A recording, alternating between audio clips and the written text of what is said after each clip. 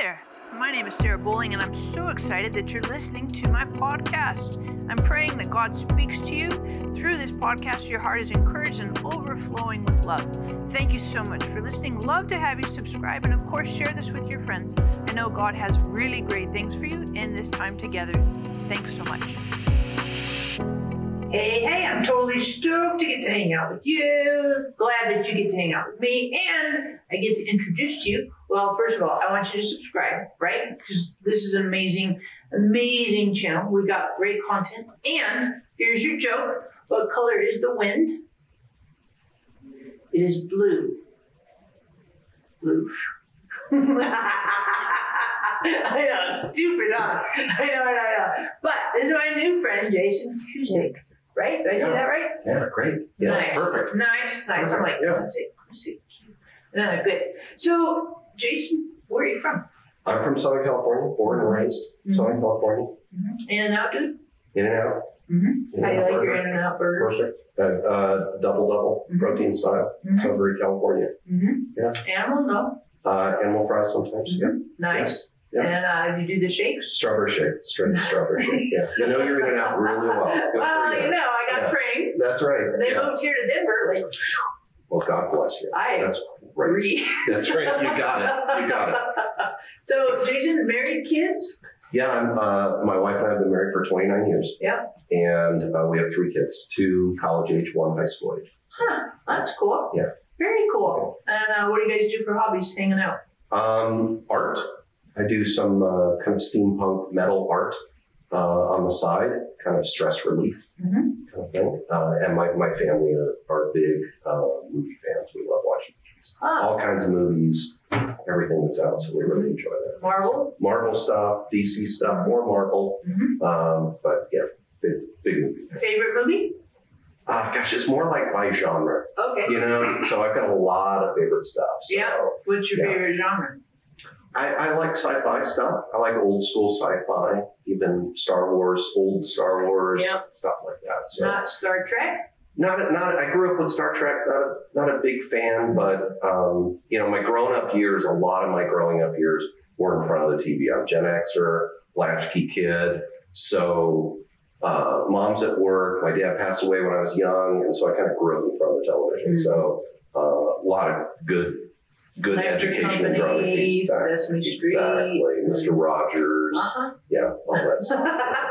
Did you ever do Zoom? Come on and Zoom. Yeah. Right? Yeah. I know, that's kind of a way back. Yeah. I could tell that. You had some memories. That's great. And in high school, did you do any good sports or? No sports. Allergic to sports. That's not me. But I was into speech and debate. I wasn't a Christian when I was in high school. Right.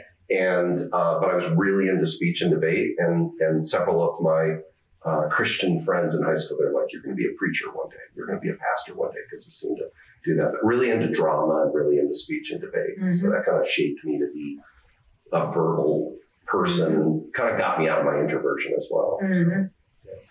Introversion. What do you mean by it? Did you think you were introverted when you were growing up? Yeah, I was a pretty interior person. I spent a lot of time in my brain. I spent a lot of time in my head. Yeah. And I think even growing up, spent a lot of time alone. So in the fantasy world of movies and things, I originally wanted to be a filmmaker before I felt a call to ministry. So that's part of why I love movies and kind of live in that world. Well, that's cool. Yeah. Do you have siblings? I have an older brother, lives nearby, and one older brother, 2 years older than me. Is your mom still alive? My mom is alive. Yeah, my mom is a walking miracle. She's 76 years old and has had pancreatic cancer for 7 years. No treatment. God is she says God has me around for a reason. So she goes to the church that I pastor at. She sits on the 4th row on the right. I can see her in the right.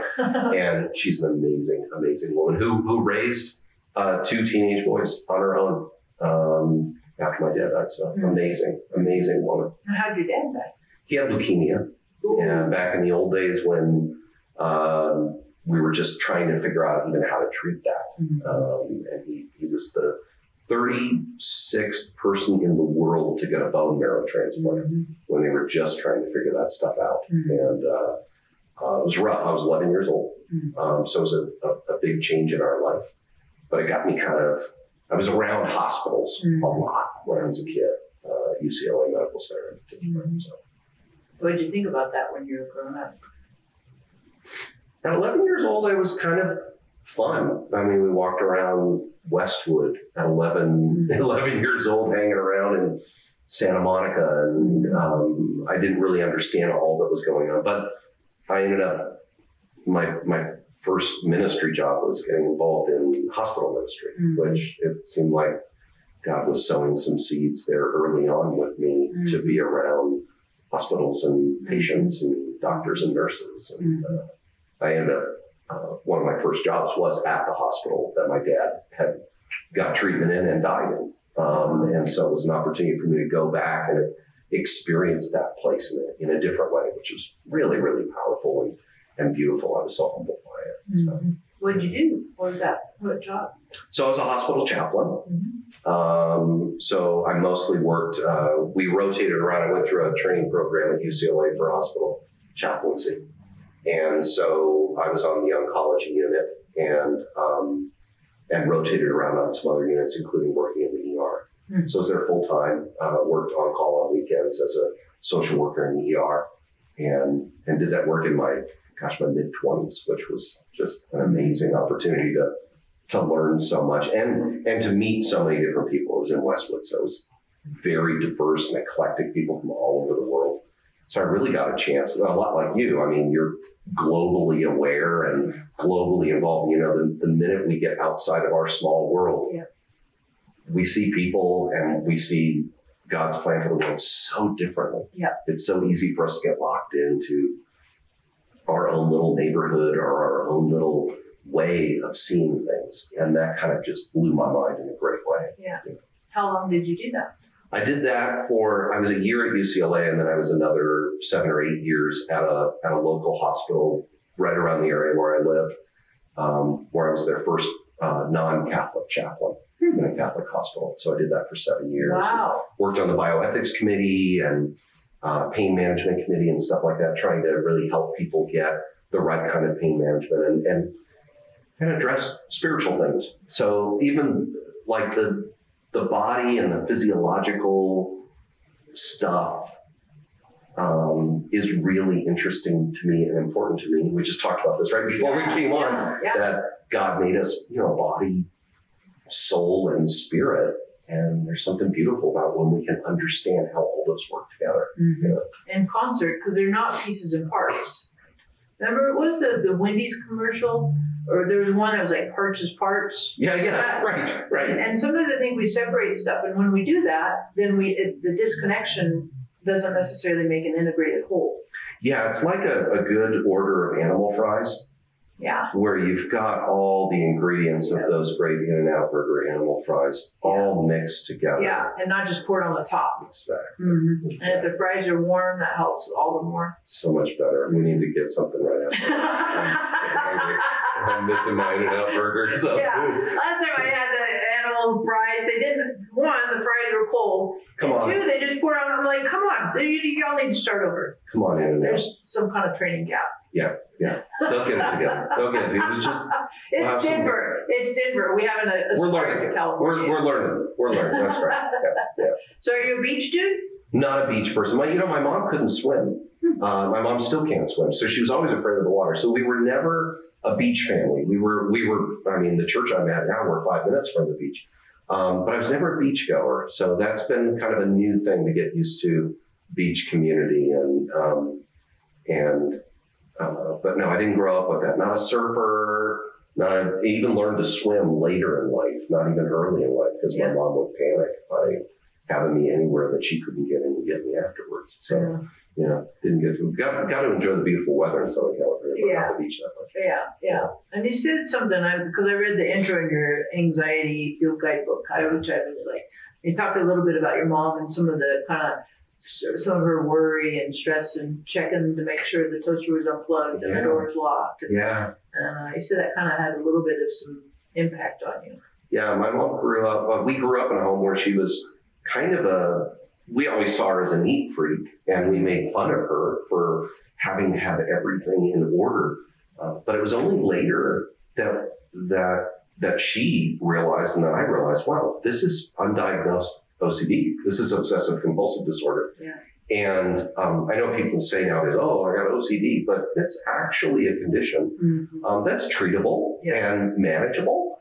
But that's been a part of her life. And I think early on, I either was taught it indirectly or I caught it genetically, whatever the case is. Yeah. But that was part of my story too, a need to have things a particular way and having a sense of anxiety and distress when they're not that way. And that was really one of my first forays into thinking about my own anxiety, was just identifying, do I have OCD? And if I do, what do you do about that? Because I always had these extreme ideas about people that have OCD, hoarders and the people that can't leave their home. But I realized it's actually a lot more common than I knew. And that's helped me a lot to learn a little bit more and have a little bit more empathy. Toilet paper over, under. Yeah, over and under. And, there was a story from my church. We were doing some decorating in our church, and one of our volunteers set up a nativity display. And she said, hey, could you come over and check this out? And I was like, no, I'm sure it's fine. And she was like, no, I've worked with you several years. I just want to make sure that you like this. And I was like, I'm sure it's fine. And she said, can you please come and look at it? Because last year you asked me to move it, but you only asked me to move it about 5 inches to the right. And I was like, oh no. Like what is going on with me that I have this kind of particularity? And in my job and in other jobs that I've had, that kind of particularity is sometimes looked at as like noble perfectionism. But no, it's not. It's anxiety. And it's not perfectionism, it's obsessionism. And that's what I've been having to learn. What do I do with those unresolved feelings when something's not right? And that's kind of at the heart of what I've been kind of learning about myself with anxiety. Any keys? Yeah, I think the biggest thing that struck me was that anxiety is a normal thing in life. Like God's designed our bodies and our brains to have anxiety, like the swimming example. Sure. Before I learned how to swim, if I walked up to a deep pool of water, I got anxious. That's good. Yeah. That prevents me from drowning. Yeah. And the way that, as I was reading about this, like God designed our bodies, when we sense a threat, our eyes dilate to allow more light in, blood rushes to our arms to give us more activity. Adrenaline is produced from our renal glands to get us ready for action. And then when the threat is gone, our eyes change, our blood flows differently, the adrenaline is reabsorbed. And that is part of the gift of God to prepare us for a threat. The problem is if we are preparing for a threat and the threat goes away, but the body doesn't turn on. Or our body awakens to a threat, but there's no threat. And that's that's the bad side of anxiety. So the good side is, boy, if you were in danger, your body goes to work right away. And you don't even have to think about it. You have to say, blood, start pumping. You don't have to do that. The body does that, and God designed it that way. Right. But what if the body is just doing something and the brain is doing something and it feels like it's out of our control? Well, that's the opportunity where you say, okay, God, help me to learn how to manage this thing happening in my body and my brain. And that also kind of de-shamed it for me. Yeah.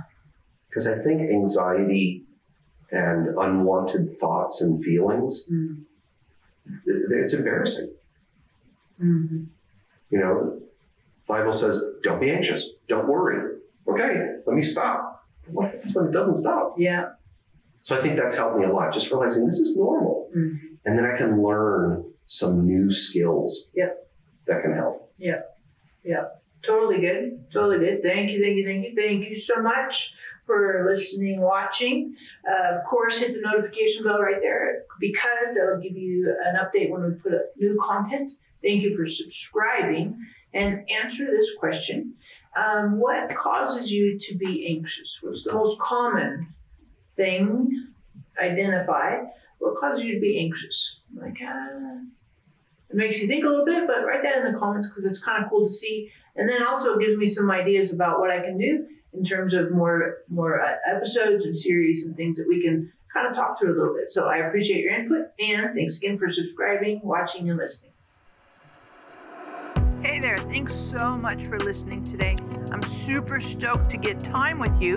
And of course, I'd love for you to subscribe, share this with your friends, and really sense God working through you as well as in you in these words. So thanks again for listening, and we'll catch you next time.